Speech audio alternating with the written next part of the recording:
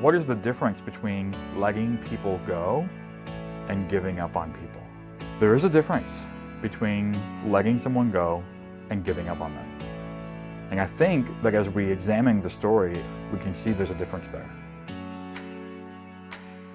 You are listening to the Hope Valley Podcast, a weekly production of Hope Valley Church in Winchester, Virginia, with your host, Pastor Sam Rogers. Well, hello, and welcome to Sunday Morning with Hope Valley Church. I'm Pastor Sam. I'm the lead pastor here at Hope Valley, and today we are continuing in our study through the book of Acts. We're actually starting up in Acts chapter 14 today. So before we launch in, let me just get you caught up with where we're at, a little refresher, just so you recall where we're at so far in the book of Acts and just what's been going on. We saw at the beginning of Acts chapter 13 that Paul and Barnabas were sent on their first missionary journey. They had first sailed to Cyprus, which is island there in the Mediterranean. They had preached really straight across the island, and then when they got to the other side, they sailed to the southern part of what is modern-day Turkey. And Paul and Barnabas had been then expelled from Pisidian Antioch, which is modern-day Yalvik, Turkey, and they had preached there. They had really had a large following of people that were beginning to receive the message, but the Jews got jealous of how many Gentiles were coming out to hear the word of the Lord that Paul and Barnabas were preaching, and so the Jews had stirred up opposition and then expelled them from Pisidian Antioch. And so we've seen that Paul and Barnabas, and this is something for us to just latch on for today, right? We've seen that Paul and Barnabas were operating on what they knew were the clear directions of God. Their assignment was really straightforward: travel the world and share the gospel with Gentiles. And so we see them really being faithful to this. And so they've been expelled from Pisidian Antioch, and when we last saw them, they were heading for Iconium. And this is another town in modern-day Turkey. It's currently the town of Konya in Turkey, right? For those of you who like to connect the story of Acts with modern-day geography, it can be fun.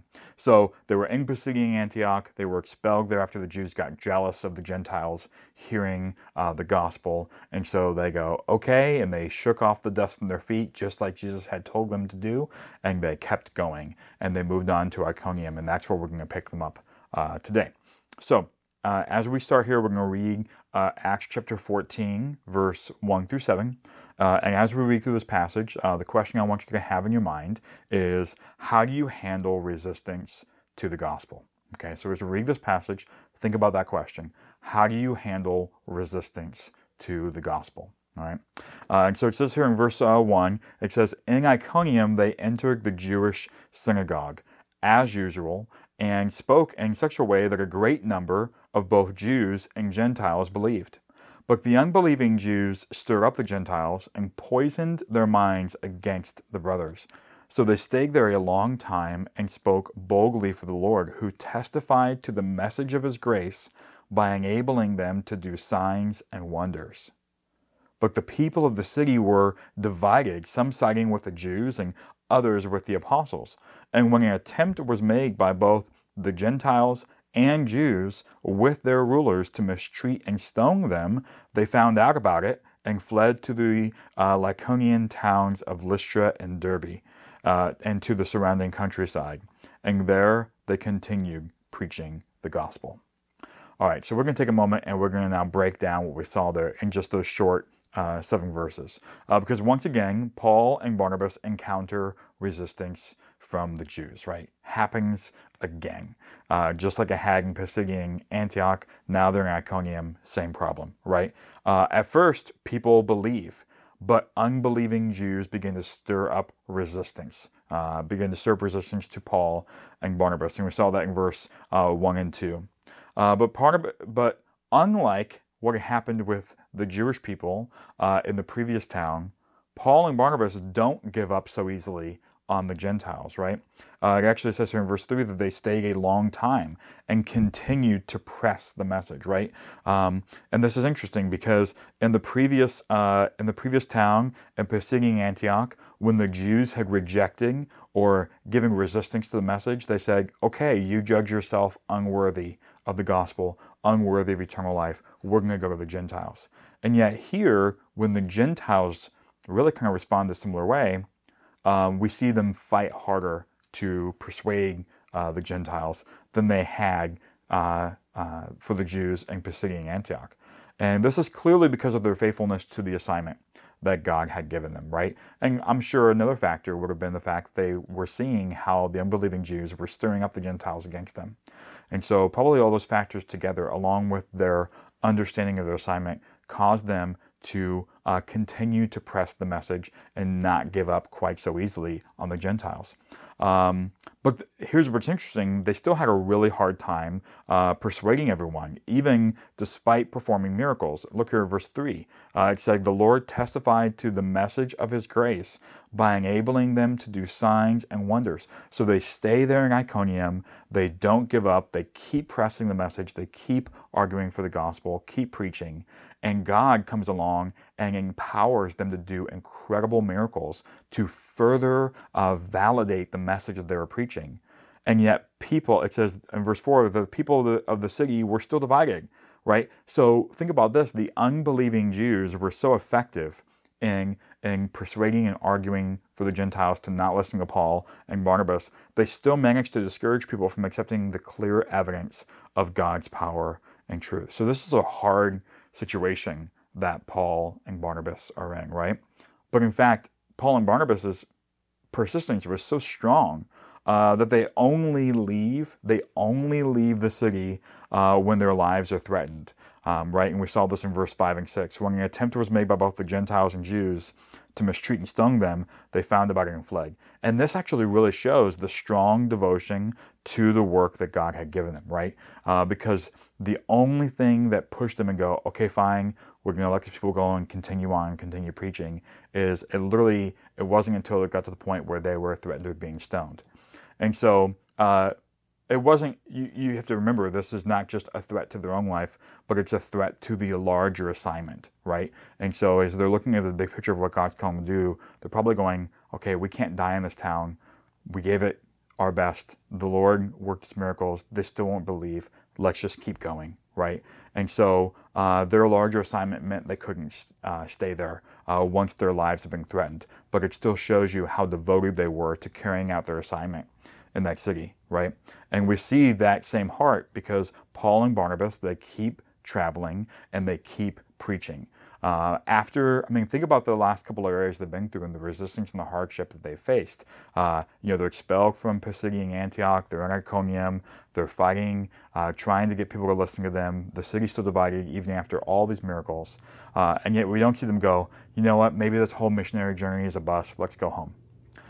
No, we see that they keep traveling, that they keep preaching. The resistance didn't stop them. And we see that in verse 6 and 7. They kept going, right? There were more cities and there were more people waiting to hear the gospel.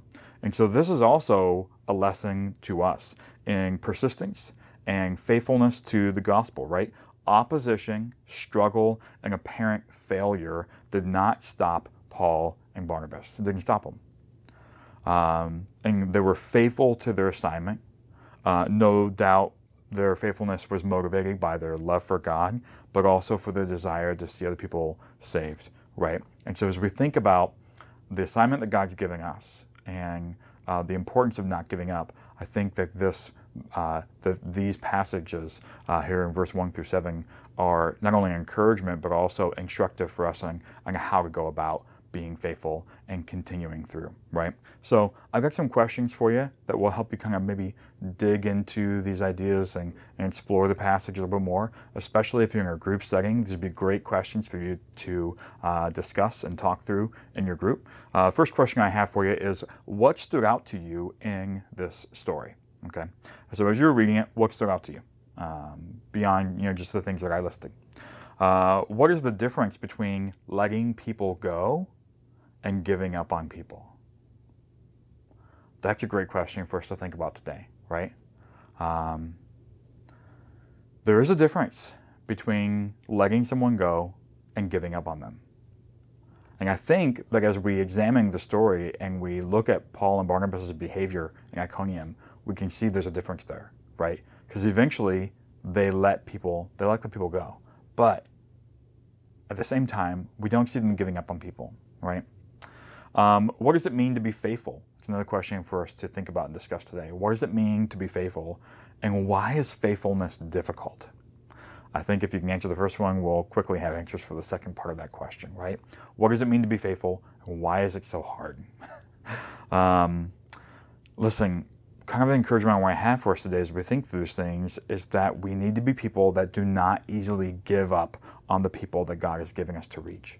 When God's giving us assignment and there is resistance, we don't want to give up too easily on people. And so think about those questions.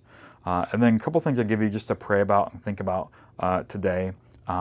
Pray and ask the Lord to teach you faithfulness and empower you to be persistent. Okay? So ask for His Spirit to not only teach you how to be faithful, but to also empower you to be persistent. Because faithfulness and persistence really go hand in hand. And so we need to learn faithfulness from the Lord, and we need His Spirit to empower us to endure and persevere and be persistent. So pray that way today. That's how I encourage you. And the devotional question I have for you is, first, go reflect on 1 Thessalonians chapter 2, verse 8 through 9. Go read that passage, reflect on that. And the question I have for you is, how can finding a deeper love for people empower greater endurance, persistence, and faithfulness in your life? And every Wednesday, I write a longer devotional on the devotional question that we ask on Sunday, and you can find those at hopevalley.church/devo. You can go read those devotionals there, and we go into these a little bit more deeply and reflect a little bit more on them. But think about that question. How can finding deeper love for people empower greater endurance, persistence, and faithfulness in your life? Okay? Because again, God is the one who teaches us these things, because God is the one who is the originator of faithfulness and persistence and love, and He has perfected it, right? He is perfection for those things. And no one is more faithful than the Lord is, and no one is better equipped to teach us to be faithful than His Spirit. And so let's pray that way. Let's reflect on that this week, and hope that you'll continue with us as we continue in the next lesson in our study through the book of Acts. We'll be picking up in Acts chapter 14, verse 8. In the meantime, be blessed and have a great day. We are so glad you have joined us today. To learn more about Hope Valley Church and get access to free resources, just go to www.hopevalley.church. Hope Valley is a church based in Winchester, Virginia that meets in homes around the region. So if you'd like to find out more about home churches, how they work, and how to locate one near you, just go to hopevalley.church/house. Thanks again for joining us, and may God bless you today.